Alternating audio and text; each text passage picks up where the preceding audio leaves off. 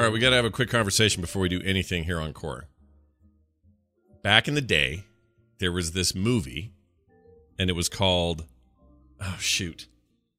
It starred Christopher Walken, and you'd put on like a VR headset, and you would have other people's experiences. So they would have some crazy experience, and then you would get their chip or their tape or whatever, and you'd plug this thing in. This is very early 80s, maybe late 70s even, maybe probably early 80s. And you would put it on Brainstorm. That's the movie. And in Brainstorm, it was Natalie Wood's last movie. Now, for all you kids out there who don't know who Natalie Wood is, I barely knew either. But she was famous for being in, like, West Side Story and, like, a billion other things. Like, she was a big-time actress lady. And for a while there, she was either dating or married to Robert Stack. Now, if you don't know who that is, let me direct your attention to the Austin Powers movies. He's the guy with the patch. Okay. Wait a minute. That's not Robert Stack. That's Robert Wagner. Oh, that's who I mean is Robert Wagner. Did I say Robert Stack? Robert Stack is the Unsolved Mysteries guy. Oh, shit. Which is why I said he'd be investigating who killed Optimus Prime. All right. I got it all mixed up. It's the other guy. So this story has nothing to do with the other story? Nope. And then we planned on opening the show with it. Yeah, I decided to open the show with it because I thought, oh, this will be fun to get to the bottom of, and then we can tell everybody. But you did say you thought that now I forgot his name. Christopher Walken. You thought Christopher Walken was involved in the killing of Natalie Wood on that riverboat. And I thought that he was in some way implicated in it, so I Googled it, and it said she was with her husband, Robert Wagner. Yes. Brainstorm co-star Christopher Walken. Yes. And Splendour's Captain Dennis Davern. Correct. So Christopher Walken was involved. He was there, but he was never a suspect. The only suspect was ever Wagner, who I thought was Robert Stack until we figured it out here at the top of the show. The important point was, I don't think it had anything to do with the guy, or Christopher Walken. It never had anything to do with Christopher Walken, as best I can tell. This is the best. But he was there. He was there, thus making this the best intro to Core since its beginning. Let me just everybody. ask you a question, Scott. Yeah, go ahead. Let's say you have Christopher Walken and literally anybody else in a lineup. And you say one of these people is responsible for murder. Who would I pick? How do you not immediately assume it was Christopher Walken? Okay, it's a fair point. But if I knew who Christopher Walken was, because that movie came out and they edited a bunch of stuff to make it seem like she was still in it because she didn't finish her role. It's really kind of dark, but she died like way early. And then in the rest of the movie, they would just have scenes of like him hugging somebody who clearly wasn't her from the back, but it would be not her face and he'd be hugging her. They didn't have the digital stuff we have today where you can make Michael Douglas look 15, you know. Camera tricks. Yeah, all camera tricks, and old footage of her doing and saying things. Similar to what they did in 2000's Gladiator, which I recommend going and watching because his dude, what owned him before he became, oh yeah, popular. That's right, that guy. He died in the middle of production, so they'd do a similar deal there. That always fascinates me because whether it's that or The Crow with Brandon Lee. Yeah. It always fascinates me that they figure out a way to do it, you know, to still make it work, even though somebody major in your story dies and you're nowhere near done filming. Like, what do? The Fast and the Furious movies had that thing with Paul Walker happen, right? Yeah. It's a little on the dark side to even think about it, but I'm fascinated by it because, like, first of all, you have to make the choice. Well, we're halfway done and a beloved person has passed. What do we do now? Well, this is a business. We are under contract. We got to make our damn movie. So you still got to move forward. You can't just stop and say, nope, scrap the whole thing. Paul Walker's not here. It's just interesting to me. Yeah. And you know who could have solved this mystery? Who? Robert Stack. I don't know, man. He's also dead, but not in the middle of a Unsolved Mysteries show episode. Was Unsolved Mysteries. I think he was the expert at not solving them. Well, he was expert at coming in and saying, maybe this Who's happened. the guy that hosted Solved Mysteries? That's the guy you want. Him. Jamie Hyneman and Adam Savage. That was their show. Or I guess that was called Mythbusters. All right. Hey, everybody. So, welcome to Core. Listeners are going to be wondering about this, too, because this happened before the show. But I'm still stuck on Transformers, the 1986 cartoon. Yeah. And which had Robert Stack in it, not Robert Wagner. Robert Stack. It also had Judd Nelson as Rodimus Prime and Casey Kasem as Cliffjumper. Right. And Scatman Crothers as Jazz. Just wait, and Leonard Nimoy as something. Leonard Nimoy played Galvatron. Galvatron, yep. So I think is it Frank Welker that does Megatron? No. Yes, I mean, yes. Yeah, yes is Frank what I meant. yeah, so he dies, spoiler alert, Megatron dies and is reborn as Galvatron, or Leonard Nimoy. Right. He comes back as Leonard Nimoy, and then he's not a gun anymore, right? No more, he's not a gun that a freaking Soundwave has to shoot. He's a giant turret. He's basically Bastion. Gotcha. Yeah. Let's play Overwatch. That's what I want to do. All right. We've come full circle, everybody. Welcome to Core. This is Core for Wednesday, May 8th, 2019. What a hell of a way to start the show.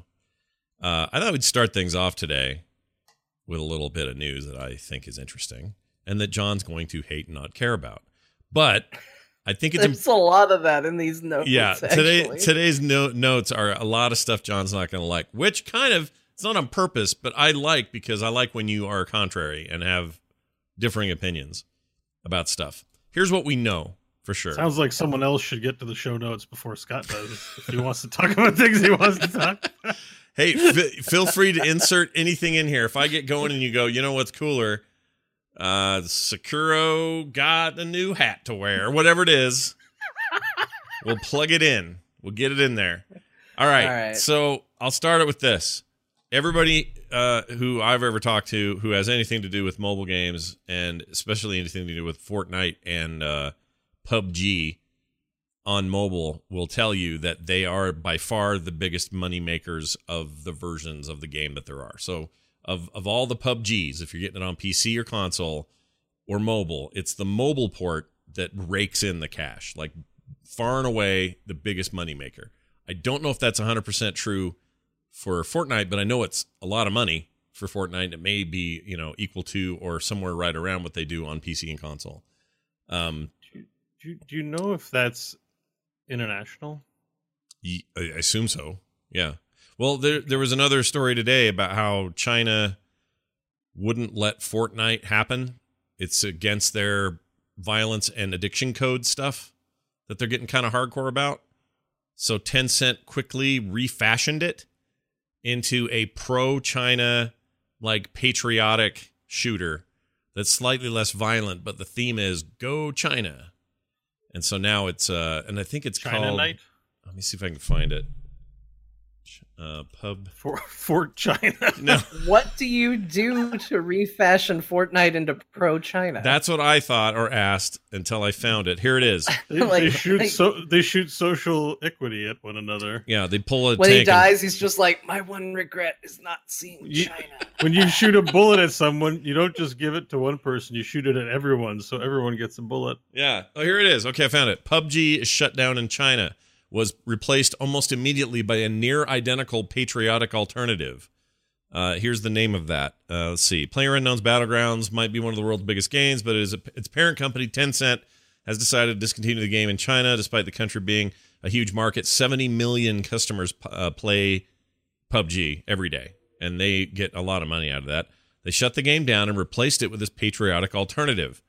This is all because the government's refusal to allow in-app purchases in PUBG Mobile. In response to the replacement, the game is called, here it is, Game for Peace. Game for Peace. That's the name of it. I'm gonna fill you full of peace, hombre. Yeah, what do they shoot at each other? Like, I don't know. Doves? Like, pew, pew, pew. Quah, quah, quah. Is that the sound of a dove? Yep, quah. The universal sound of a dove. That sounds about right. But it's called Game for Peace as a tactical shooting game that pays tribute. Here's the description: pays tribute to the Blue Sky Warriors and that guard our country's airspace. In reference to the Chinese Air Force, they're pandering to the communist regime, which is shutting this down. That's what they're doing. I mean, let's just be honest about it. And I couldn't even say that out loud if I lived in China because they'd shut me down for saying it. But here I can say, yes, Tencent had to pander to the needs of their government and change the name, the type, the focus, the everything. There's also zero gore or blood in Game for Peace. So if you shoot a dude, you just go blah and you die or you fall over, right? Oh, here it is. Literally the character. Oh, this is so good. Hold on. I have to contain myself. This is so good, this next part. I'm going to poop my pants when I say it because it's so good. Do you need a twist tie? No, this is so good. Twist tie? What does that do?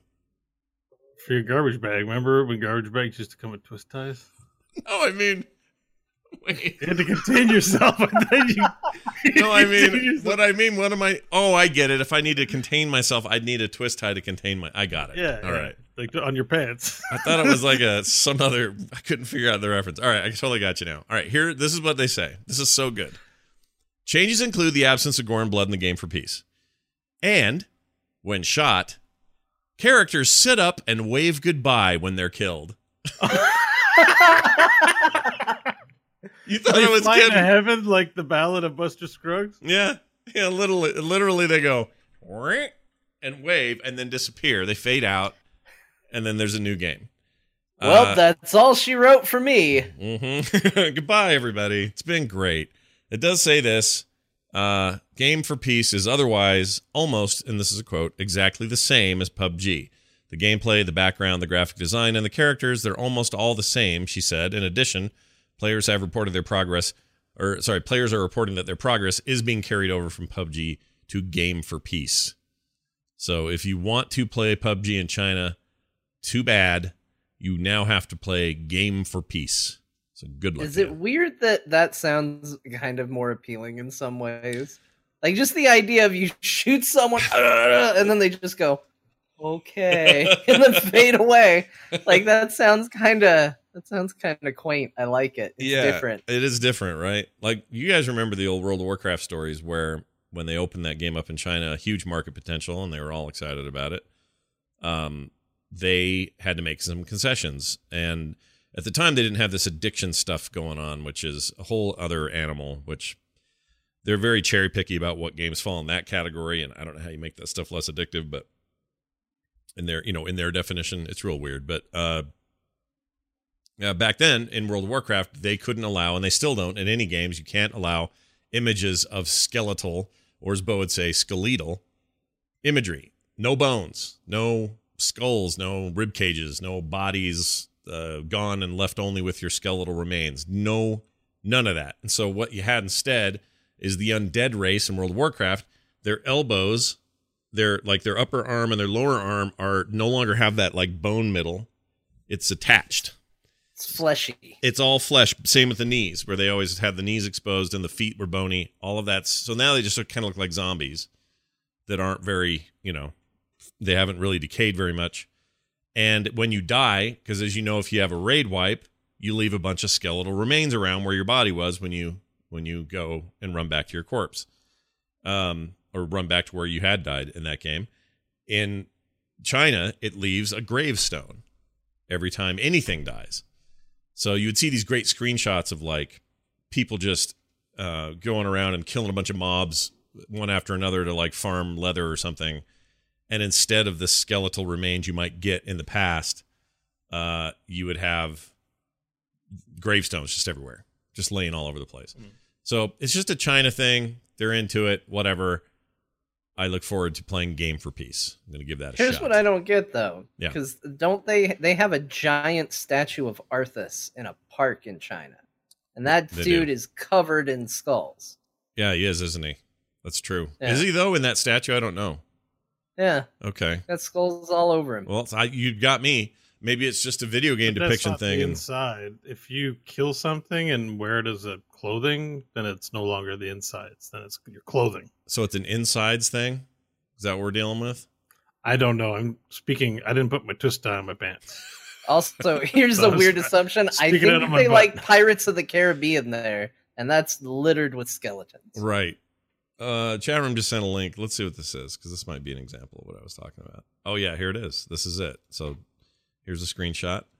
If you look in the chat, you can see in the not China part of China is what the chat room's offering as an explanation. Exactly. If you look at that image, you will see that it is the undead without the breakage of anywhere. The ribs they normally have sticking out of their ribs, both the arms exposed and the knees and legs and toes, that's all removed, and they just look zombified now. And they look cooler. I like them. I mean, kind of is cool. Like, I kind of like the joints there. Look at the knees. They look like raw muscle or something. That's kind of cool. Yeah. Yeah.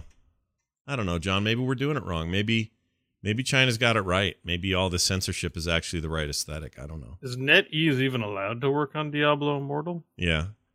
Oh, yeah. I think so. You're allowed. So you're just not. Are you allowed to work on a game that has like body parts in it? Well, if you publish it in America, is it okay? Because I guess so. Like, I don't get it. And like I say, I think the Chinese, whoever regulates this in the government is super cherry picky about who they say can do what and who can't. Like, I don't know if any of this has affected freaking Fortnite, but Tencent has a huge stake in Fortnite, so they've got just about as much ownership in that as they do PUBG these days. So why, maybe that's already cartoony enough, it doesn't need much attention. And so I don't know, it's just an odd thing. Like, this would never happen here. Would there be controversy? Maybe if you had a really bloody game come out. Yeah, we talk about it in America. We go make a stink about it, and other countries do the same. But in China, they go, "Are there any skeletons? No. How about blood? Is it addictive?" They must hate Game of Thrones because the whole world's watching that. My guess is, well, I don't know. Actually, I don't know if it's showing over there. I have no idea. It's the world's most pirated television show in history. Like, somebody's pirating it. It's not just us. Well, let's find out. Game of Thrones in China. Oh, it was censored. Heavily censored. And there's a protest right now. I've just found one on abc.net. Game of Thrones viewers in China are begging for sex and violence, but they're not getting it. It's all being censored out. It must be like 20 minutes an episode. Jeez. Yeah. Like, I don't get it. Why did... I feel like I'm missing information because all the dialogue also happens during the skeletons and the sex. Mm-hmm. Well, how about it's the not one? Just that they have them separate. I'll bet the one with the battle. I don't want to get spoilery or anything, but the episode 3, I guess it was. Yeah. That had a lot of bones in it. So yeah. I don't know how you got around that one in China. The battle for Hardhome had a lot of it. There's a lot of it throughout. Yeah. There's bones. Both kinds of bones. Listen, all throughout the show. I mean, people who may be listening to this, we're clearly thinking out of our lane here. We don't know. I don't know enough about A, the culture, and B, the reasons why this stuff would be dinged like that. But we'd love to hear from somebody who knows more about it, because it is very confusing to me. I don't get it. Because it does seem a little arbitrary, first of all. Second of all, I don't understand. Like, the cultural part about bones and stuff, I'd love to know more about that. Like, what's that about? Would they just freak out and ban everybody if somebody watched that? Remember that Good Body guy on PBS down here, John, that would like dance around in like a bodysuit and you could see his muscles and his heart and his lungs. It was a kid show. And he would go, "I've got a healthy spleen because you don't know where I've been, but it did," or whatever. And he would show, you don't know who this guy is, do you? I'm saying all this. I don't. Know. I've never heard this, but this sounds great. Okay, hold on. His name was... No, Slim Goodbody. That's his guy. That's the name. And he was great because Slim Goodbody, like I say, he would wear this bodysuit that was flesh colored. It looked like his body, but it was all the insides. So I wonder if China would flip out about that. That was a huge deal when I was a kid. I wasn't that young. I was probably 10 or something when I saw it. But anyway, 40 years that dude was on TV doing that stuff. You gotta admire a guy that like bought a bodysuit with a vision in mind.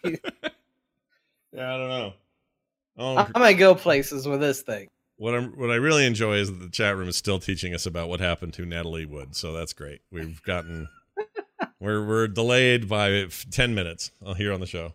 All right. Well, that's not really what I was going to get at, but that leads us to the next thing, which is the thing I wanted to talk about, and probably the thing John's not going to be happy about. But because all the money is made on mobile, or most of it is, for a lot of these games, these big mega blockbuster games, Apex Legends is now coming to mobile.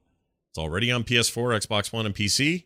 and now it's coming there. EA is in advanced negotiations to launch it in China as well. So who knows what changes they'll have to make. Maybe it'll be called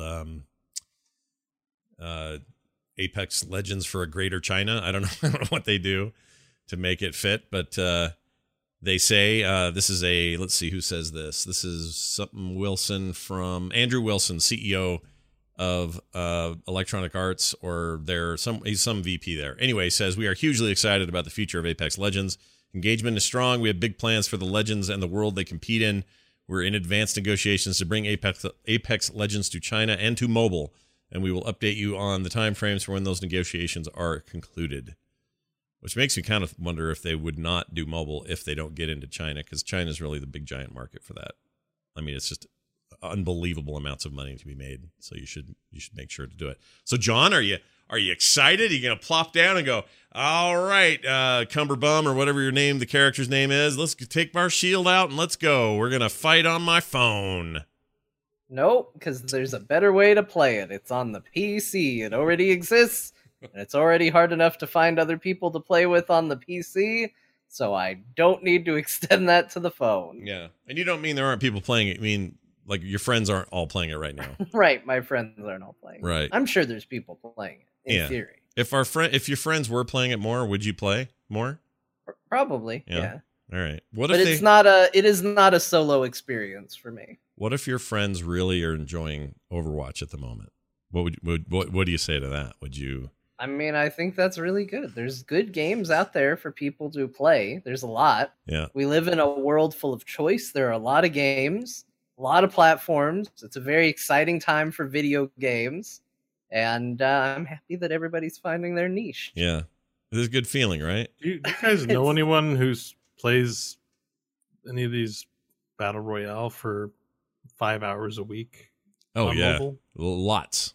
Do you know anyone personally? I do. I know people personally, and the people that I know mostly who play a Battle Royale at least 5 hours a week. I know somebody who plays PUBG on mobile least that much a week, and he's in his 50s, and that guy loves it. But I know mostly kids, so there's a lot of kids 18 and under that I know of around this area in our neighborhood who all adore these games and are all primarily playing on mobile devices or tablets because that's the most accessible platform they have right now. I mean, would they prefer it on a console or a PC? Yes, but a lot of them just don't. Yeah, mom and dad are shelling him out for a new computer so he can play Fortnite when he can play it on the iPad that everyone shares. Yeah, and these same kids are running up to their parents going, Mom, Dad, I want this stupid suit this guy wears. It's only $5 or whatever. And the parents are just caving. It's just, there's so much money to be made in that market. I don't want to play it there either. So I'm with John 100% on this, funny enough. But if there's a market for it, then it's no mystery why they're going to do any of this. Right. They're making a lot of money. There's another audience. And look, if you can sell people on playing a game in an extremely suboptimal way, it does not surprise me you're conning them out of a bunch of money, too. You've already found your target audience by getting them on that platform to begin with. Are you surprised that Blizzard never did anything with Overwatch, just straight Overwatch on mobile, given all the money that's to be made? Or you think, I mean, I'd like to think the reason they haven't is because they have standards which make them cringe to do that. I am surprised. I'm surprised Blizzard hasn't done more with mobile. I think it's interesting because I do think you see the gut reaction to, things like the Diablo announcement where people are like, I don't like mobile. But even though I'm the biggest, I don't care about mobile games, if Blizzard announces a mobile game, I'm not going to play it. It doesn't matter who announces it. I'm not interested. But even saying that, I think it's crazy that these companies haven't come up with mobile experiences. It still weirds me out. Here's why I find mobile so confusing for me. I love my 3DS. I think the 3DS is one of my favorite systems I've ever owned. This portable device that is designed to be taken places and played on the go and have a different kind of experience than what you have at home. And I love it. And before that, Game Boys, all of those, loved them. I've always had one. Yeah. But the problem with mobile is that the payment model that they have decided to go with for most mobile games is a very aggressive, very like, let's just squeeze as much money out of people as we can. They don't charge mobile games at a premium typically and just say, here's a game. It's free until we can find a way to get money out of you and then pay us a bunch of money. That's the way they typically go. And the control scheme isn't great. The touch interface is not usually great for games that they're trying to adapt or pull in. And so you have games where even Nintendo has put games on mobile like Animal Crossing. I love Animal Crossing. I love Animal Crossing on the DS. Is one of my favorite gameplay experiences.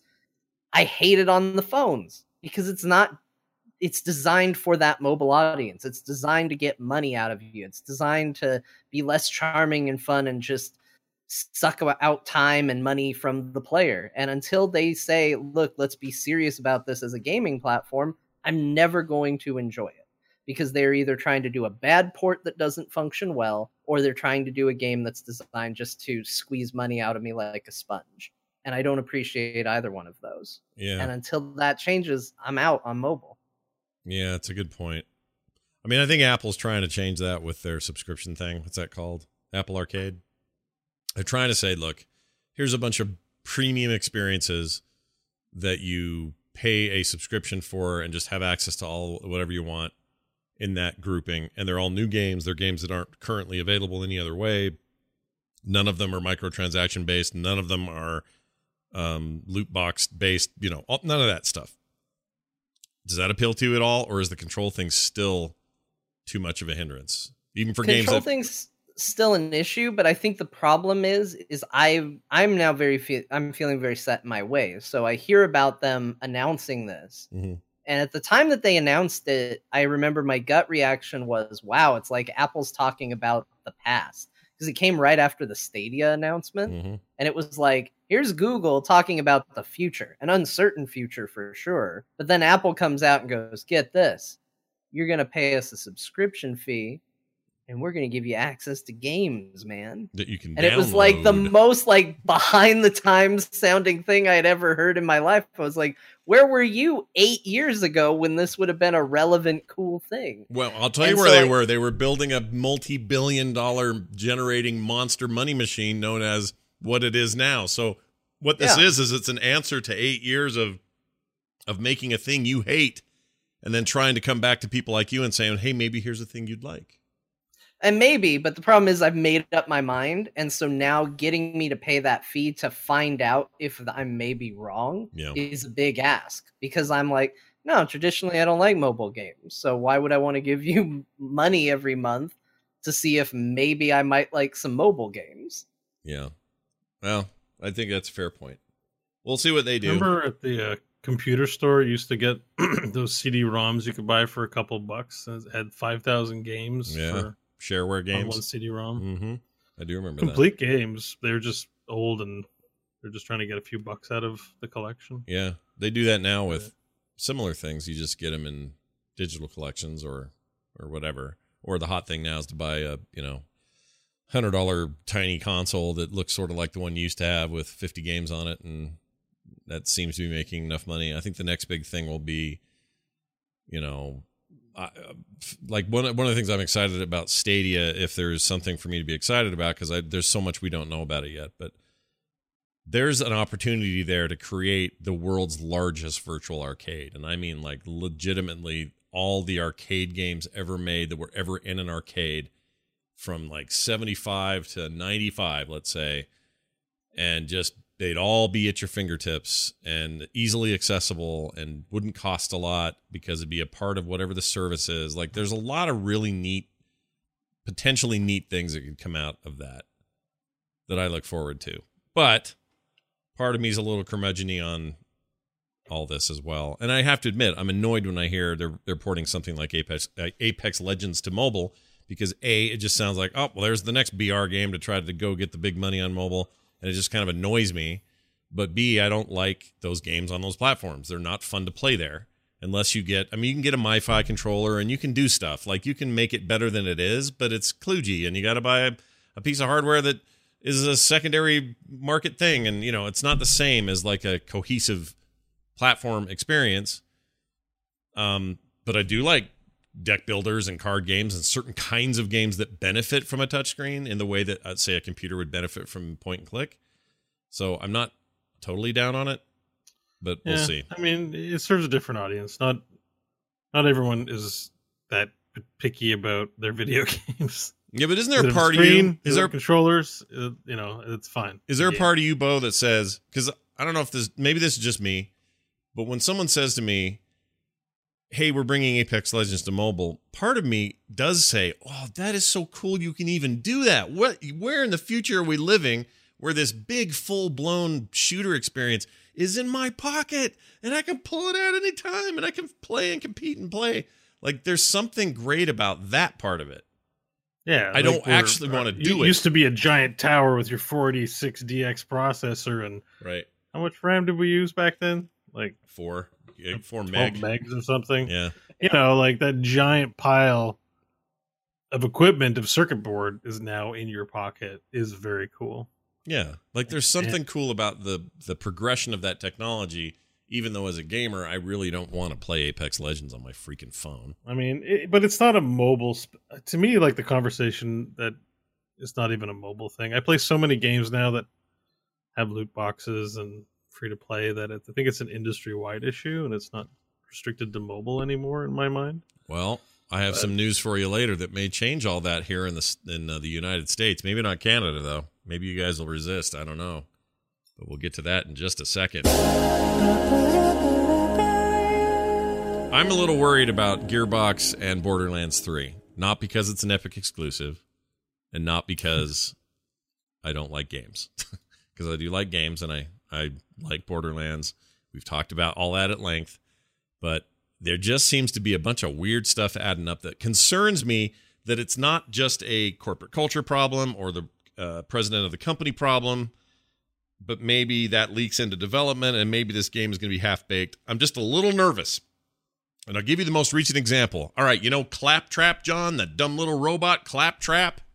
Mm-hmm. Yeah. Hi, minions. Yeah, the character that we all liked at first, and now we all act like we didn't ever like, but the truth is we liked for a time, and now it's maybe a bit much. I think I never liked him because... See, I think I liked him at first. Oh. At the very beginning when he was like, welcome to Soderbergh, or whatever it was called. I don't remember. Soderbergh. And he like brings you into the town. I think he was all right. I think, I don't think he was Jar Jar Binks. I don't think literally the first words out of his mouth made us go, oh, this is a problem. I think we were on board for a time, and that time passed. Maybe faster for some than others. Well, I have good news for you. Well, it's probably not good news because they'll just find someone else to do it. But the original VO guy for Claptrap is no longer involved in anything to do with Borderlands or the company. And here's why. So this guy put out a tweet thread, which I assume means that he's not under any kind of NDA or anything. He can just speak openly about it. But he's a voice actor. He does a bunch of other stuff, but he does some voice acting, and he was hired to be Claptrap in this game. And he had some crazy run-ins with founder Randy Pitchford. I'm not going to read this entire thing. But his response was this: I was fine moving on after Gearbox, but when my former boss starts mouthing off about various aspects of my employment, including how highly compensated I was and how generous he is, I feel obligated to correct the record. And then he went on to talk about a very scathing set of circumstances around Pitchford and the way he deals with employees, and certainly in this case. He says at one point, I am happy to be free from the half-truths and full-on deceptions and thankful to no longer hear people referred to as muggles like a con man refers to a mark. Apparently that's some sort of internal thing where they think players are suckers for certain things. He never got his royalties. He says that Randy Pitchford, there's a quote, physically assaulted me in the lobby of the Marriott at GDC 2017. Just a bad time. There. So I'm not on its own. This would have been just like, oh, well, there's some dirty laundry for you. But these things just keep adding up and things are getting weirder and weirder. And I'm curious if you guys, let's say every ounce of all of this we've heard is true. Let's say his weird flash drive he left at that, what are those called? Medieval times. Full of, let's say it's just chock full of semi illegal, whatever level child porn they say he had, plus all those company documents. Let's say all the rumors, all the way up and down, all the way down to this guy, plus other internal stuff we've heard, is all 100% true. Does that sort of thing with any company making a game that you're looking forward to, does that have any impact on your purchase, or do you feel like? I mean, I'm not. How do I put this? I don't want people to freak out, but we're going to give our opinions here. So whatever you guys say, I'm totally cool with, and I'll tell you what I would do. But I'm just curious if this has any kind of effect on you. Like, you feel like you're supporting, let's say, a bad dude who's lost his mind by buying his game, or do you go, well, it's a team and it's multiple people and it's artists and programmers and all this stuff. It's not just Randy Pitchford's game. So I'm curious where you land on that spectrum. I mean, that's kind of been something that I think we've all had to focus in on, part of the whole Me Too thing and all of that. Is it okay for me to like House of Cards with Kevin Spacey on it? Is that okay? Is it okay to do this? I really like movie 7. Do I have to hate that movie now? It's hard. And I think it has to be kind of gauged on your own comfort level, because if I watch a movie and all I see is whatever BS came out about the actor that's on the screen, that is killing my enjoyment for the movie at the end of the day. And that's a tangible thing. If I feel like I need to really make a stand, that's totally acceptable. And that's something that you can do as well. But I do think there is a point where it's like, yeah, there's a lot of people at Gearbox, and there's a lot of people who put a lot of blood, sweat, and tears into making this video game. And is it fair for all of us to turn around and say, well, I'm not going to buy it because I don't like one guy on the team, and potentially, risk the jobs of a bunch of other people because of it? And I think that's probably where I fall, but I'm definitely in the camp of pull Randy Pitchford out of the light. I think it's even if a lot of this isn't true, like, it's at a point where the volume of it, the amount of stuff about him that's coming out, and the stuff that's absolutely true because it's on his Twitter account and he's saying it, obsessing about what Game Informer published about something he actually did and even owns up to, like, there's enough smoke where it's like, okay, I don't know how big the fire is, but there's a fire over there. And it's Randy Pitchford, and he needs to not be a part of this anymore.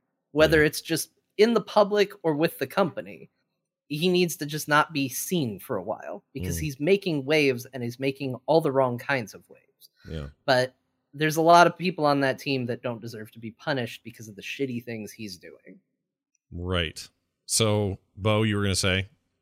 I was just going to say, I have an easy way to grok this, and that's, okay, it's not Randy Pitchford, it's Adolf Hitler, who's head of Gearbox. Do you still buy any Gearbox products?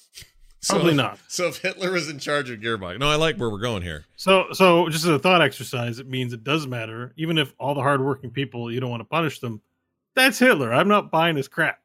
So you find you hear what you hear, you figure out what you believe, and the truth is somewhere in there.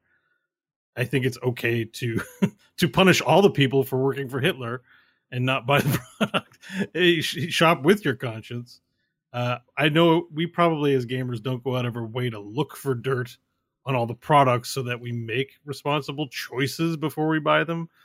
But if it comes up, it comes up. If Hitler made Overwatch, I'm uninstalling it and not spending another minute and probably regretting the fact. I mean, I see your point, but I also think you're turning up the volume on like the person by an extreme It's a amount. thought exercise. It's just a thought exercise. I'm just saying, if it's Hitler, it's right? an easy Is there a level where you say, okay, yeah, absolutely, your argument breaks down the moment it becomes too inconvenient, and I'm just saying, Randy probably fits there. A lot of this is he said, she said. I don't know what's true, so you'll have to make a decision. Do you want to take your chances supporting a company that's fine with a CEO who's a pedophile and a magician?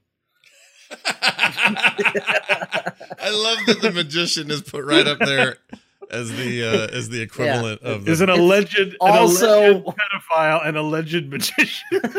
Yeah, make sure you put alleged in front of all that because we don't want to get in too much trouble. But yes, like that is the question I have right now. And if I'm honest, all of this stuff is really souring me on 3. It just is.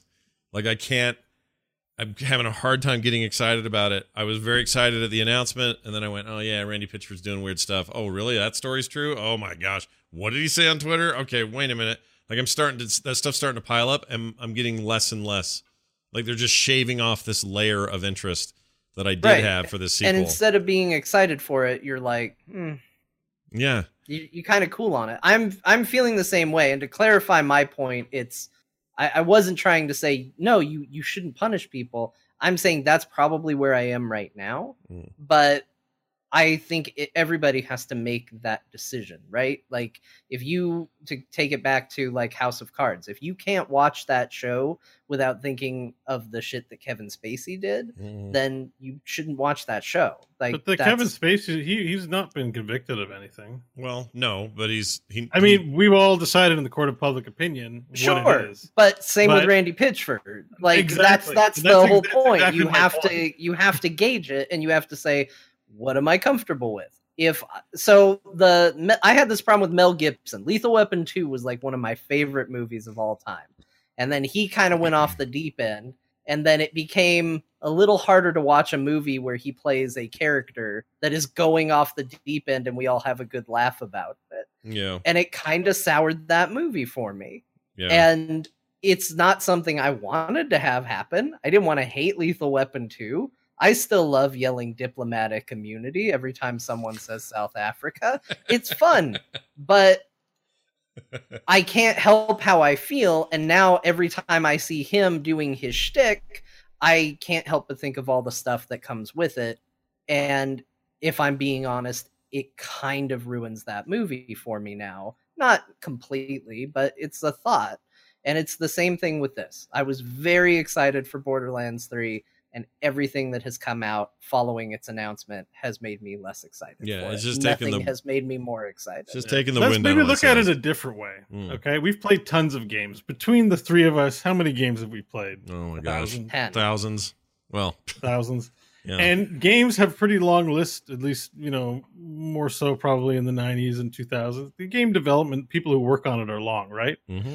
So take all the games we've played, then all the names of the people who've worked on them. Yeah. Probably at least one of those, 100,000, 10 million names, individuals. Probably one of them has been a pedophile that's worked on a game that you bought and played, enjoyed, and think of somewhere in that pile, or is some despicable type of person that you didn't like.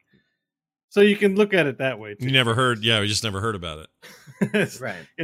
So I mean, it's not doing any favors for his company having all this bad press. I think if the company's responsible, they'll find a new CEO, because it's not like he's not the owner, right? He's the CEO. Yeah. It's like when we find People out that get John new CEOs all the time. When we find out John buried somebody in the back of his yard, it'll be like that. Everybody will be like, "Oh, I don't know, I can support the Core Show anymore. That John fella with his body, always burying bodies." I didn't cause it. I just buried it. Somebody said, "Hey, put this in the ground." I was like, I'm considering a career in undertaking. Why not? Yeah, why not? I totally get where you're coming from. Let's see if I'm any good at it. Turns out, not good at it. No. Stopped pursuing that line of work altogether. Didn't put the lotion on the skin, got the hose. Here's the thing, though. If what we're proposing here is not to, I want to make this very clear. On this show, no matter what we're talking about, and I'll speak for me, I am never trying to say, hey, I'm uncomfortable a little bit with Borderlands 3 at this point because of all of this stuff. I am not telling anyone else how they should feel or act. You do what you got to do. I think I still can somebody in the chat pointed this out. Where did I just put it? I was just drinking ice water out of this cup. You may recognize the logo. No, I just threw it away because it was empty. But before this, I was drinking out of it. Has a very Deckard Cain saying on the back. It says "sit and sip a while." It says on the back.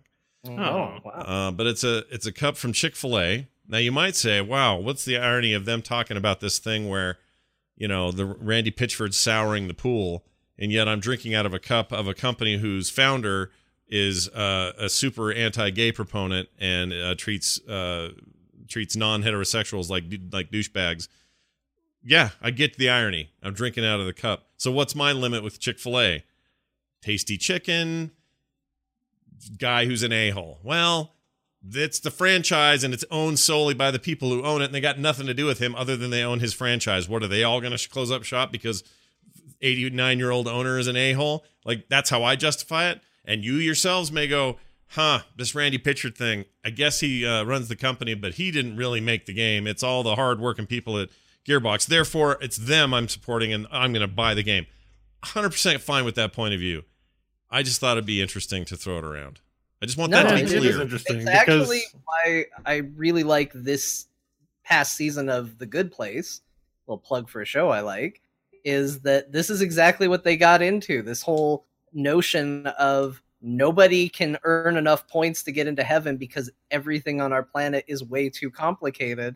And one of my favorite lines in that entire season is the judge who goes down to Earth to check it out to see if there really is a problem on Earth comes back and says, did you know there's a chicken sandwich there that if you eat, it means you hate gay people? And it's delicious. And that it's spot on true, because that's the struggles that it's stupid struggles that we shouldn't have to worry about as people, but we do, because it's the kind of thing that goes through our heads these days where it's like, you know what? I really just want to eat Chick-fil-A. I hate all this rhetoric. I hate all this background stuff, but damn it, I just like their chicken. Yeah. And why does it have to be complicated to like chicken? I do, and I just want to go and eat it. Why does it have to be an issue? Right. I just think you have to draw your line where you feel shame. If I knew for a fact that Randy Pitchford was not an alleged pedophile, but an actual pedophiler, I would not give my money to the company. Oh, I wouldn't either. I'd be done. Right. Well, I might if they oust him.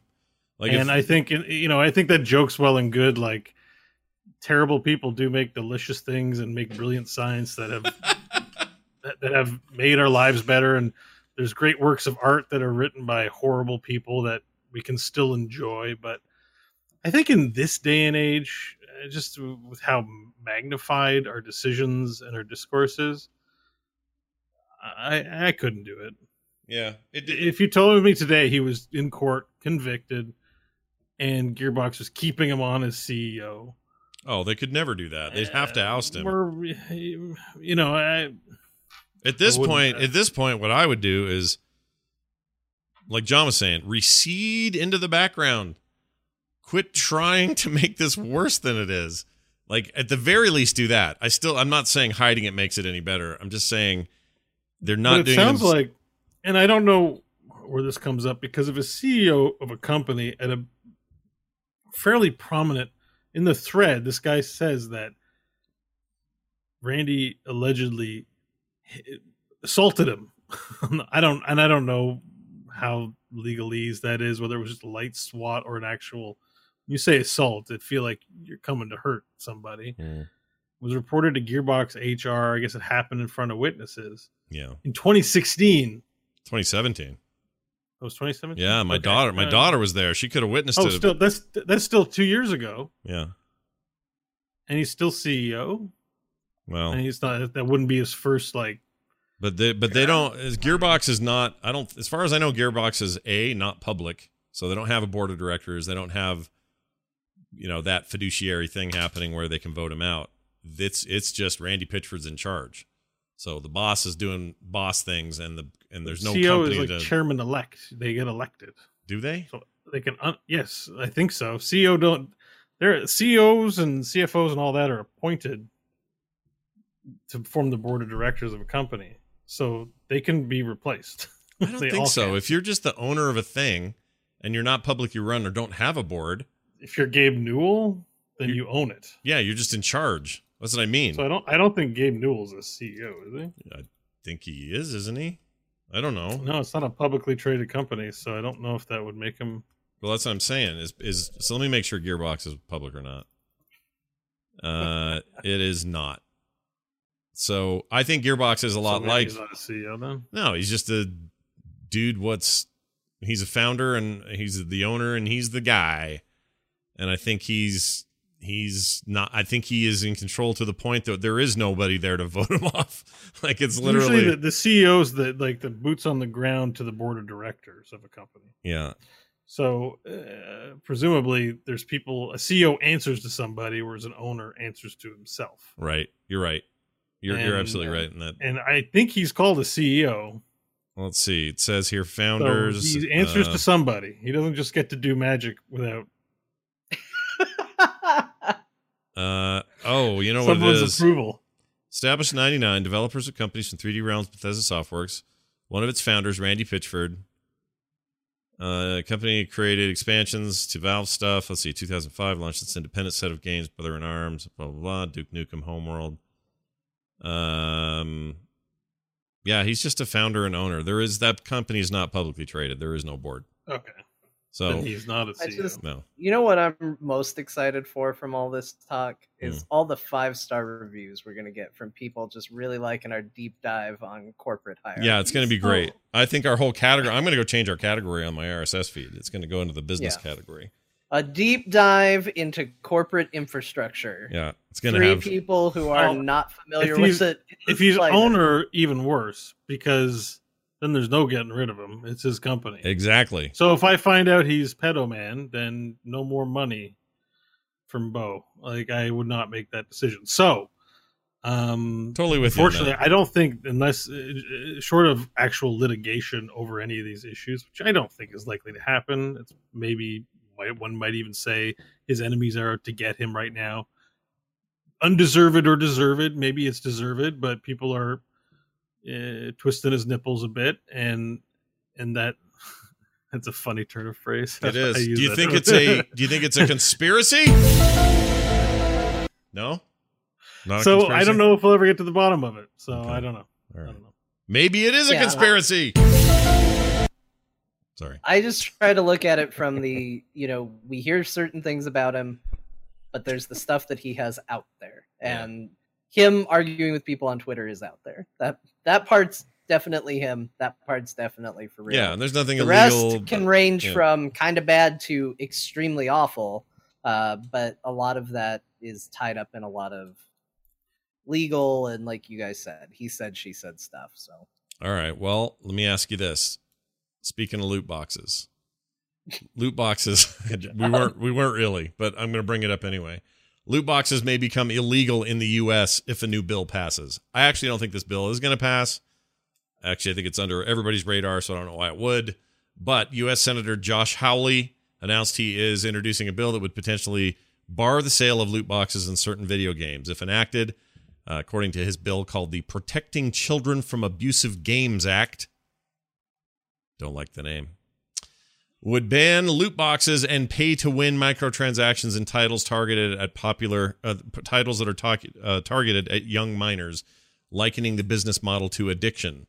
It says, quote, social media and video games prey on user addiction, siphoning our kids' attention from the real world and extracting profits from fostering compulsive habits, says the senator in a statement. No matter this business model's advantages to the tech industry, one thing is clear: there is no excuse for exploiting children through such practices. When a game is designed for kids, game designers or developers shouldn't be allowed to monetize addiction. Game developers who knowingly exploit children, I said chicken, back to that again, should face legal consequences, he says. He cites Candy Crush as an example. Happens to be a Activision Blizzard title company now. He says, as it allows players to purchase $150 of the Luscious bundle to make the game easier. He says, let's see, that's basically it. So any hot takes? Bundle doesn't cost as much. They should come get one from me. Yeah. I mean, I see that $100 one in these games or in these mobile apps all the time. And I was like, who's doing that? Someone somewhere is doing it.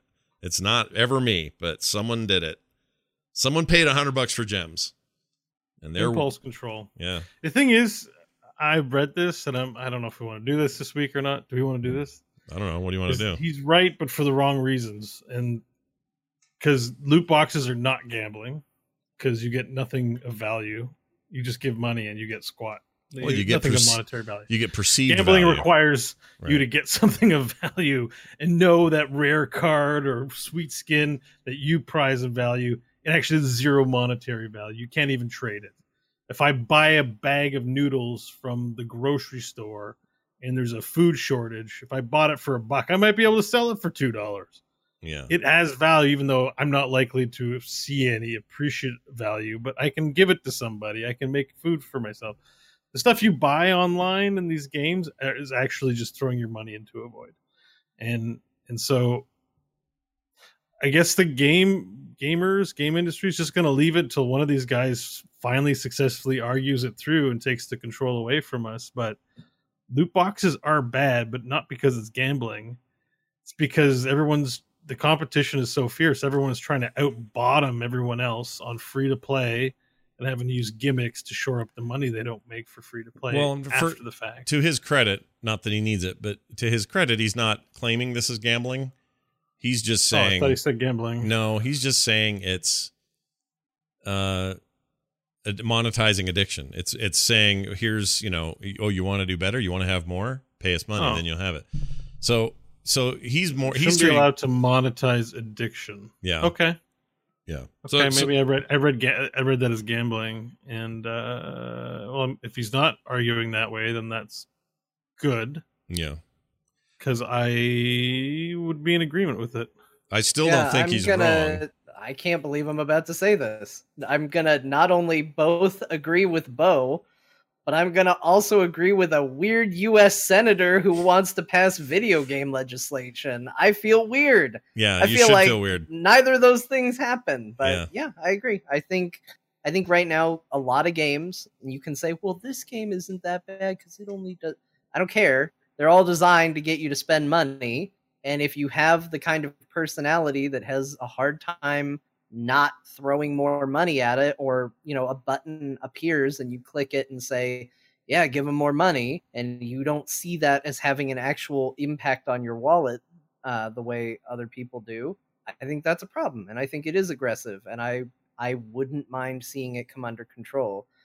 I guess the only part that I always get nervous about is whenever we say, okay, government, please come in and fix it for us. Sometimes that can get a little out of hand. Yeah. And that's the part that makes me maybe a little nervous. It's something that I wish video game companies could have figured out on their own. Yeah. But what was cited in the article, but I guess not Holly's, is that there was another one cited in the article linked to GameSpot that said someone else put forward that they have gambling-like mechanisms for underage kids. Yeah, I just feel like the gambling line of reasoning doesn't add up because it's not gambling.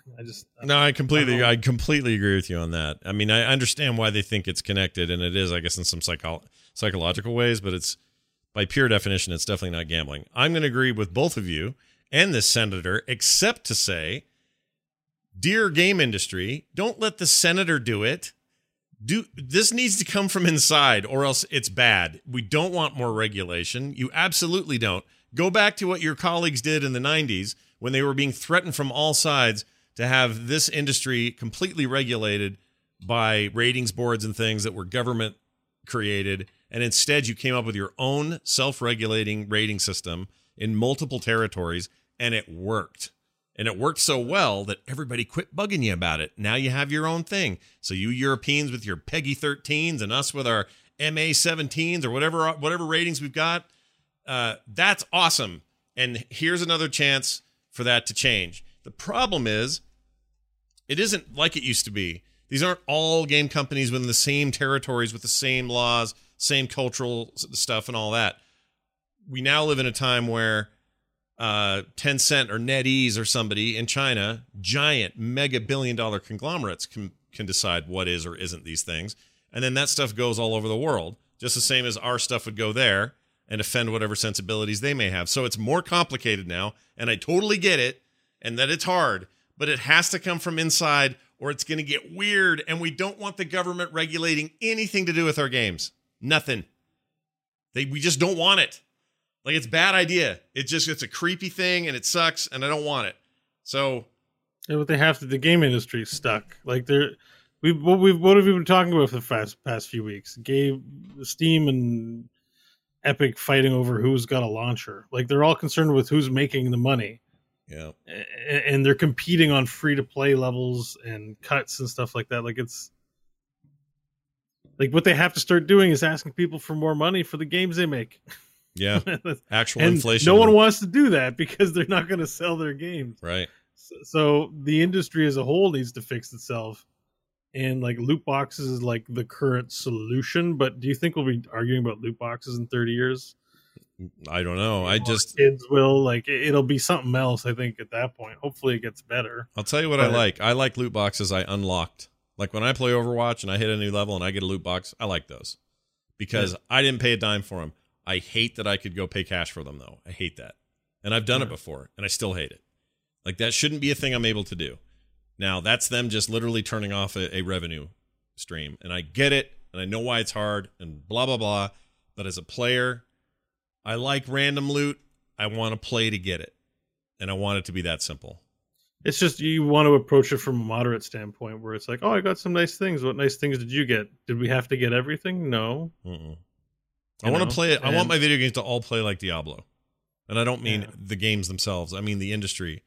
Like, I want to blow up a bunch of stuff and get cool shit out of it. Yeah, I see what you mean, but like, it's just I just feel like there's always that temptation with these gaming systems to take it one step further. And I want to respond to something in the chat room. Detective Coffee. We should be friends with him. I like coffee.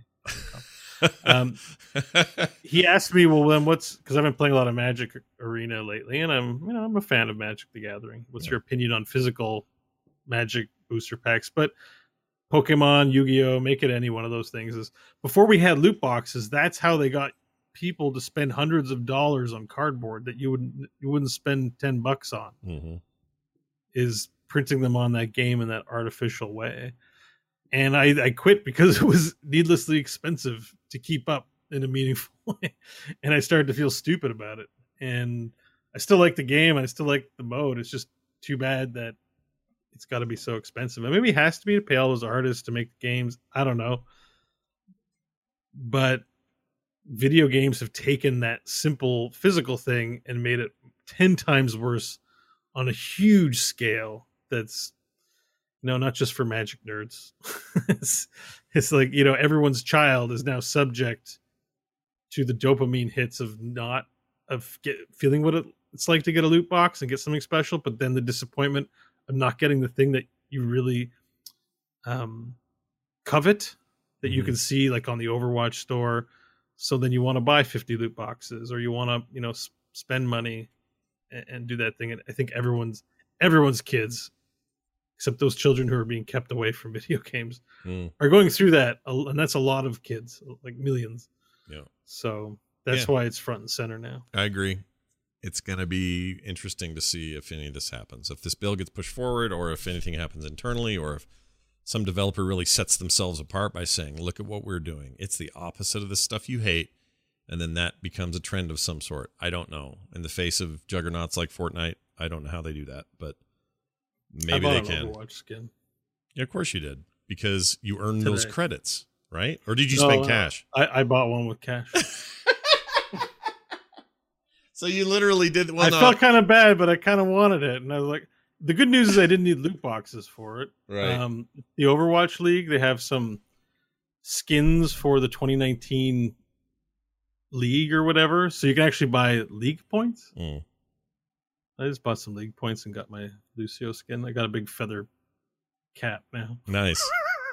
I felt kind of bad, but I'm like, whatever. You got some pixels, dude. Money for pixels. That's what you got, and that's okay. That's what I did. People should do what they want to do. Here's the thing. People in the chat want to know what's the difference between this and like Hearthstone and Magic Arena when you buy packs.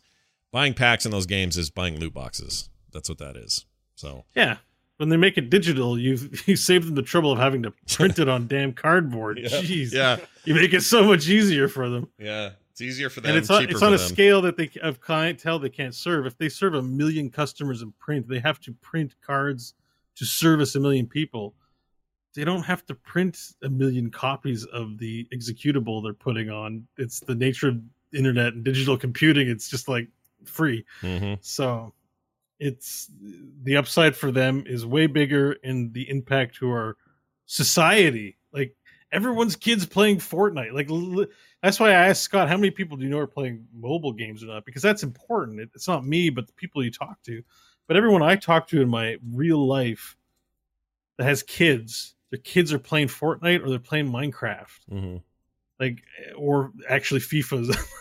I know people who have their Xbox and their FIFA. Mm-hmm. That's what they're playing that I know of. And anyways, in Fortnite, for sure, they're being hit with loot boxes and that dopamine loop Mm-hmm. that when I was growing up, I never had. I just wanted the Nintendo so I can play Kid Icarus, and that's it. I was done.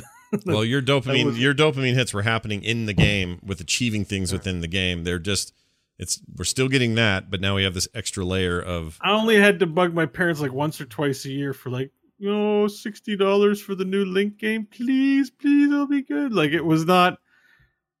I have to imagine it's every other week the kid wants $5 or $10 for loot boxes or something. We could do a whole essay series on how RPGs, the once limited to just nerds genre, are responsible for this whole mess. And hear me out for a second. This is my synopsis. Okay. The idea of opening a chest with stuff in it that you don't know what's in there until you open it, and it's never the same. And that's a kind of progression. And I can pay money to get that same hit again. Okay, give me more of those. That's a very RPG thing, like a very rooted in RG penis. Yeah. But our RPG role playing games, those were designed to demonstrate progress and achievement, the treasures you got and the leveling you got. But it was by no means to give you a dopamine hit to keep you coming to Gary Gygax's house, who didn't want to have you over all that often. Just to play you know what I mean? Like they weren't designed to give you dopamine hits. And we started computerizing RPGs because computer games are cool back when we were younger. And now there are people in $1 million offices trying to figure out how to make that system into something that manipulates you into giving you dollars. I would argue we need Crazy. RPGs to become popular all over again. Because when I was a kid, RPGs to me, like people who liked RPGs, I was like, all right, there's somebody that has their mind in a good place. Yeah. Because when I was growing up, it's like Bo said, like video games were like $70 for like a cartridge game. And it was a case of, okay, you get this, but you're not going to get another game for a while. Like maybe we'll go to Blockbuster, or as it was for where I grew up, Video City, and rent something. Maybe you'll get that. But once we buy this game for you, you better love this game because you're not going to get another game for a long time. Mm-hmm. And so, yeah, there were kids that were like, well, I got this game and I finished it in an hour. And now, well, shit, I'm in a bad spot. But if you liked an RPG, it was like, okay, great. You know what? I've got a game that's going to last me a long time. Mm-hmm. I can ride this out for as long as I need to. This is going to do me really well. And it always felt like a really good investment growing up. Yeah. Nowadays, everything's quick. Everything's like, 5-minute experience. And now I'm on to the next 5-minute experience. And you can do that because they're cheap or they're free. But long form entertainment in gaming is not what it was. Not, I agree with you, but I would say that they're absolutely bastions of that. I would say, generally speaking, the Skyrim may be the last one they truly do this with, but the Elder Scrolls series has always been something you could count on for hundreds of hours of content. You could always count on a Fallout game to give you that. You could always count on what's that game we like? Original Sin 3, whatever it is. Divinity 2. Original Sin 2. Yeah. Sin 2, sorry. That thing is definitely built to take forever. So there are examples of that, certainly, but I think you're right. Like, generally, games are like, here's 10 hours, now pay us money to do more things. Yeah, I mean, that's just kind of where we're at. Anyway, It's an interesting conversation. I'd like to continue it with people on their emails, or if you want to leave questions in our new Discord channel. Some nice follow-up to this next week could be interesting, so keep that feedback coming. Okay? All right. Let's talk about what we've been playing. Oh, before I just a quick mention, John, Dead Cells. You know, Dead Cells, the very popular roguelike on PCs and consoles and Switch and all that. Really good game. Coming to mobile. Are you excited? Coming to mobile soon. You ready? Oh, it'll probably be garbage though. Yeah, that's coming real soon. I don't think we have a date, but that's coming right around the corner. All right. It'll be fine. I see People that'll will be like good it. on They mobile. should play it. You think it'll be good on mobile, Bo? You say? Is that what you said? It's like this 8-bit game. It's so like precision control. It's though. not. It's not my preferred method, but I'm sure it'll function great. And that's why I asked you at the top when we talked about this. Is that the global market? Because there's places in the world that have quicker access to cell phones than they do have in big computers, anyways. Yeah. So if that gets Dead Cells into more people's hands the world over, then so be it.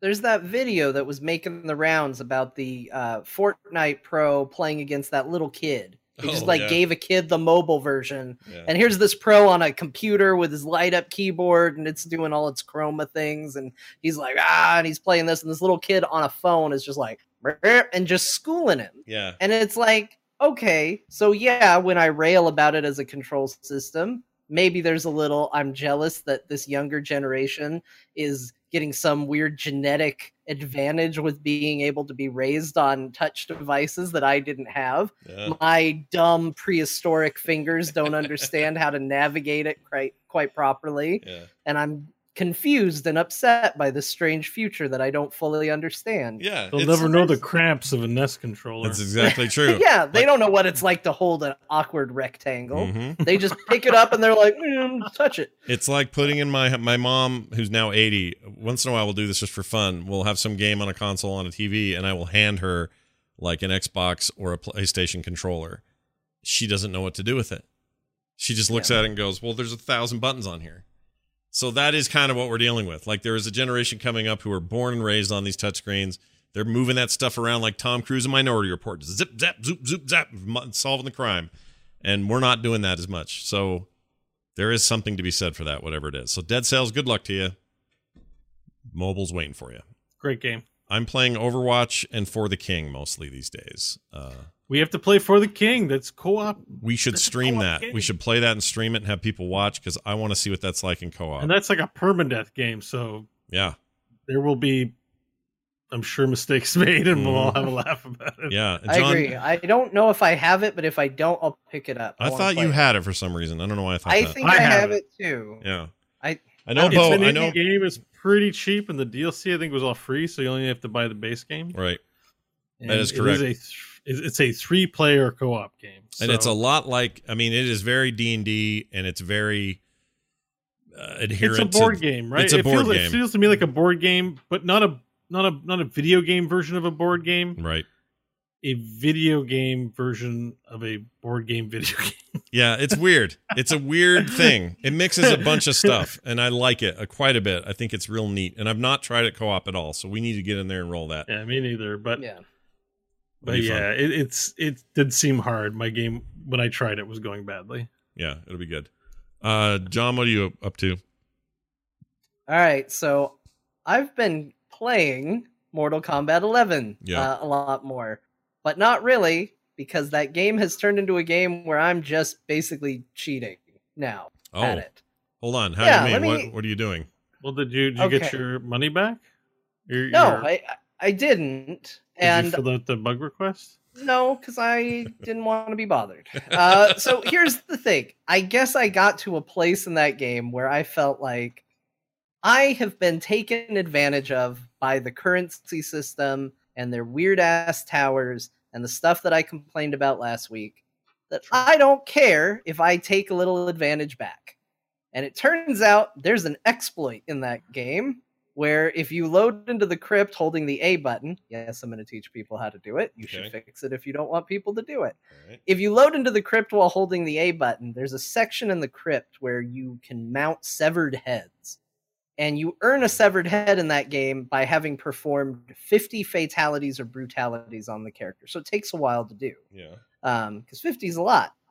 But if you load into the game while holding A and walk up to one of these, it just gives it to you. Oh, without doing the fatalities, without grinding those out? Without doing any of it. And the great part is, there are unlocks associated with getting these. So I did it for all of them. Wow. I've unlocked all that stuff. Wow. Unofficially.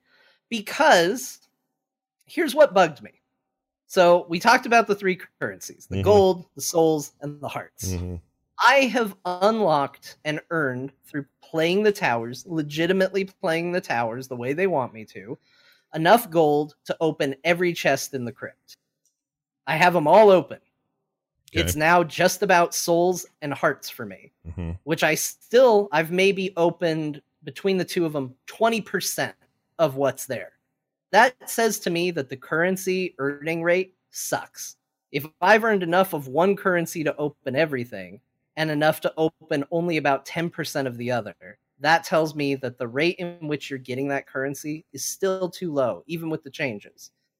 So I didn't like that, but by doing this head mounting trick, it opened new areas and I got new places to spend the gold that I continue to keep earning, which made the game compelling again to keep playing because now I had something to do with that gold. And the problem is the other thing that I've turned the corner on is doing those towers for the currencies has become boring because I want to get good at the game, but all the towers have a gimmick. Like, okay, in this fight, the level's going to tilt. And if you're on the higher part of the level, you do more damage. If you're the lower, you take more damage. Or in this one, Cyrax is going to come in and hit you with a net to annoy the shit out of you. Like, it's nothing but stuff like that. I'm not getting better at the game. I'm getting better at the cheap mechanics that they are putting in the game that I have to try to navigate around. And I don't find that fun. So here's what they've put into the game. This isn't a cheat. This they put in there. You can build an AI fighter and let the AI play for you. What? So I've just been letting an AI go in and fight for me. I looked up online, what is the best AI fighter? And it said, thank you for asking. It's Noob Saibot. Here's what abilities you take. Here's what you pick your power level. Go. So I made a Noob Saibot that can clear towers like nobody's business. And I watch Netflix and I let him fight. And every now and then I hit the A button to go to the next fight. And after about a while, I have currency. That sounds ridiculous. I can't believe that's even a thing. It is ridiculous. Why don't you just... you should be taping down the A button on your controller. Yeah, I just need one of those drinking birds. I did one of those... Every now and then just taps in Final Fantasy VII, there used to be an exploit in an area outside where I taped down the PlayStation controller to hold right, and I taped down the A button and just leveled up infinite experience. This was on like a second playthrough, and I left it for like a day and a half. That's nuts. And it just circles around, and you would just fight, and it's easy fighting. So that's all you have to do here, and you're golden. That's crazy. This is not a complaint. This is a harken back to classic console gaming when you would find cheats like this and just tape down your controller buttons in order to exploit the game. Well, they do penalize you a little bit for using the AI fighter, but it's not that much. And honestly, I think. But if you tape down the button and go to work and just come back in a few days, you'll have all the money. Well, you don't even have to tape anything down, right? He just goes and fights. Like, yeah, but he's got to press the A button, I think, to continue on to the next button. Yeah, there's more to it than that. You really can't just tape the A button down. I wish you could, because I would.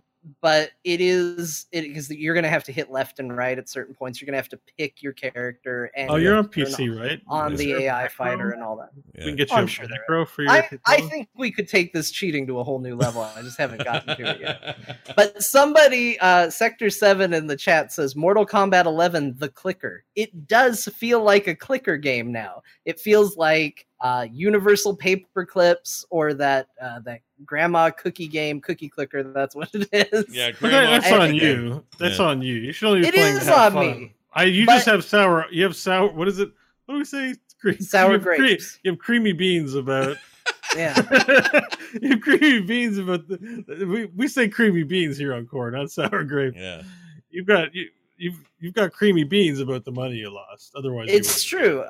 There is a little bit of that, and I feel like if it was just a case of the things that are rewarding in that game, if they were more rewarding or if they were more engaging in a fun way, I would be more inclined to do it. But as a result, like, the best way to earn what I want in that game is to do this. Yeah. So of course, this is the way to do it. Yeah, the numbers And are going up. I think it's unfortunate. Yeah, that's bad design, in my opinion. They could fix that. They could tweak that. I must like something in it, though, because I keep doing it. I've still chosen to do that than anything else with my time. So, take that for what it's worth. It probably sounds like I'm complaining up a storm, but I mean, I still put in a lot of hours doing just that. So it's like minion missions in World of Warcraft on your phone.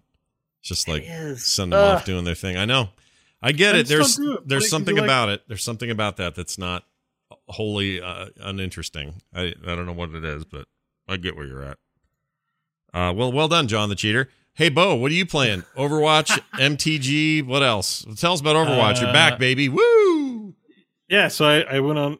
So I've had a bit of time off from the day job, and so far I've spent it sleeping, watching Game of Thrones, and I marathoned an Overwatch session of about 18 hours. Oh my gosh, really? Yeah. I know. But I mean, I don't get holidays. I'm a working adult. I spend most of my day dreaming I could be playing video games, and then maybe a few hours, even a day, playing video games. Like, I have a lot of people who message me like, "When's your next stream?" And I'm like, I just barely get time to play, let alone stream. So it's tough. So I'm on holiday, and I'm playing Overwatch. Yeah, you got the itch. There's so many new heroes in there I haven't tried. There's a ton of new maps. I think I went like 6 hours without seeing the same map. Like, there's a ton of maps, and it's just in quick play. Yeah. Overwatch is pretty fun. Yeah, it is fun. I really like my good friend Hammond. Oh, Hammond, of course you do. Ball. Of course you're playing that I damn I was rodent. like sitting here playing, mind you, it might have been the fact that I was playing 18 hours, but I was like just giggling like like I just roll around in that ball and I'll be laughing. I think this stuff's funny. When you beat, like, what you can do with the ball is on the payload, you can hook it to the payload and just swing around it and knock everyone away. You're not really doing damage and you're not really contributing, but you kind of are. Yeah. It's hilarious. You're playing and you do it and you win games. That's my. What do you call not running interference? What would you call that? You're basically zoning. You're kind of zoning a little bit, right? It is zoning because it does keep them off the payload, but it doesn't kill them. It does a bit of damage to them. Yeah. You just have to see it in action. I don't know, like I think Scott, you maybe have seen Wrecking Ball its thing in action, but I know John hasn't. Yeah, you should play it. It's hilarious. Also, Bob is every bit as awesome. Oh, Bob's great. There's something amazing about with the character you picked when you push the ultimate button. He goes, "Bob, do something!" Yeah, like every bad cartoon villain, like no real villain in the universe looks their minion and just frustratingly says, "Do something!" Yeah. But that's like cartoon truth. Yep. And the fact that she is like a cartoon villain, Ash, this character, just makes you feel really good inside when you push that ultimate button. Yeah. And he's great. Comes landing down there, knocks everybody away, starts shooting real cool stuff out of his arms. He's awesome. Yeah, that was an inspired idea. Yeah, I love that idea quite a bit. I look forward to the next time they do something with a like ultimate that creates another entity like that. Like Ash is all right. Like I don't really care about it. It's Bob that I like. Yeah, I just want to get your queue up. It's Bob and Bob's relationship to Ash. Yeah, which is what I like. So yeah, he's pretty great. Yeah. Well, we'll get some games in and see what's up there. Quick emails. Actually, these are both comments from our Discord. I decided to use those today. If you want to sign up for our Discord, it's free. You just go over to frogpants.com/core and you'll find a link that says our Discord channel. And boom, you're in. This one came from Buck Weister Last. He says this. Oh, no, I did it wrong. It's Buck Weister last Thursday. Sorry, it's a separate word. Oops. So is it Buck Weister or Buckweister is in one word? Oh, probably Buckweister, like Budweiser, probably. Okay. Buckweister. Okay. Anyway, he says this. Okay, Core, let's get down to the real question. We have a live action Pokemon and Sonic now. Previously, we had live action Mario, and Pixels gave us Donkey Kong and Pac-Man. Are we ready for a Super Smash Brothers live action film? Yeah, I'd watch that. I didn't know that we were going to answer this question here. I already answered it. Oh, nice job. Yeah. Which was, we already got it. It already exists. and it is the original commercial for Smash Brothers on the N64. Oh, it had that was live action good. versions of all of them fighting with the song "So Happy Together" playing in the background. So I linked that video. It is in the Discord if you need to go and find it. Yeah. It exists. It's a real thing. Smash Brothers commercial. Yeah, look at that. I forgot about that. It's dudes in a bunch of cosplay, basically, right? Yeah. It's amazing. Here, you know what, Chad? I'm just gonna show you. I'm not gonna play the audio, but I'm just gonna show you what this looked like in case you're. Oh my gosh, I'm having a terrible time doing this. Hold on. Copy. Okay, let's put it in there. Okay, that's great. All right. Well, while that plays, it looks like it's not gonna. So F that. All right. Hey, that's awesome. If you want to leave us questions like that in there, you can. There's another one here from Shiverlock. Not Shiverlock last, although it says last Saturday. Anyway, he says this at 4:28 a.m. Used HTC Vive Pro or new Oculus Rift S? Well, if you're spending the money, the S. I did a bunch of looking into this, by the way. All the new headsets coming, including the new Valve Index, which is a weird name, but there it is. It appears to be, hardware-wise, the most impressive among them is the Valve one in terms of output and optics and stuff. However, the S is notable because while it is also tethered to a PC, like the most powerful VR headsets, it doesn't require base stations. It does an inside-out positioning thing, which is, I think, cooler. I would lean toward the S. However, the one I'm leaning toward above all of these will cost the same as the S, and that is the Oculus Quest. Couldn't think of the name. Oculus Quest is 100% wireless, but has inside-out positional tracking, and is not as beefy hardware-wise as the S, but pretty close. In fact, some say hardly noticeable difference. And you are no longer tethered to a PC or a bunch of base stations to position where you are. That, to me, is the future of VR, and that sort of thing will just get smaller and more compact and easier to use and less obtrusive. And that's the track I want to be on, not the one that still makes me connect to a bunch of hardware. Use consumer retail products, right. Not the Frankenstein you have to hook up to your PC to get it to work. Yeah. I have a DK2. It's not as much as what you have, but even that, to get the tracking working and everything like that, it's a nightmare. Yeah. I just don't use it. I would pull the Quest out all the time. I would not. I already have proven that with my Vive. I barely touch it because it's a pain in the ass to set up and to pull stuff out and to make sure all the cables are right. Well, why is this not working? Oh, that camera's barely turned this way on one of the stands. Okay, somebody go over there and wiggle that while I mess with the mouse. It's a pain. Also, they update the drivers and stuff too. So if you have the wrong driver for that thing, I don't know how bad it is now, but right, the drivers can be an issue too. Yeah. So I'm all in on that. I'm all in on that Quest, and it's the same price as the S, which is supposedly the higher end desktop model. So $399, I believe, is what it's supposed to hit at, and I am seriously thinking about it. Well, that was a very well informed opinion on a consumer product. Shiverlock, best of luck. I did my homework. Purchase. Yeah. Good luck to you. Yeah. That's gonna do it. Did I say purchase? You did. Okay. That's fine. You can say that. All right. It's all right. Purchase. I said pooches. Oh, pooches. Did you pooches it? No. Every time. Make a wise pooches based on our information. Don't forget, you can find more about this show at frogpants.com/core, and there are links to everything we've talked about here, including our Discord. You can send us emails right from there. You can send us voicemails by just using your phone if you want, 801-471-0462. I have a bunch of those backlogged to go through, so there may be some waiting for us. Hopefully I'll know that next week. You can follow us on Twitter at CorePod, John_Jagger, Scott Johnson, and Bo Schwartz. And you can support this show and all of its tomfoolery by using patreon.com/core show. That's patreon.com/core show. I think that's everything. Anybody have any really interesting parting wisdom to share with us before we go? John, anything you want to throw on people before we walk out? Hey, everybody. I know we started the show a little bit rough, but I don't want it to deter anybody from going near boats, the water, or Christopher Walken. Well, that's good. No, you did exactly what I was hoping you'd do. You really, I don't know, you really cleared all that up. Perfect way to sum up things. Bo, any knowledge bombs from you? Is it really a loot box if there's no box? Oh, shit! That'll do it. We'll see you guys. Oh, yo! Beep, beep, beep, beep, beep.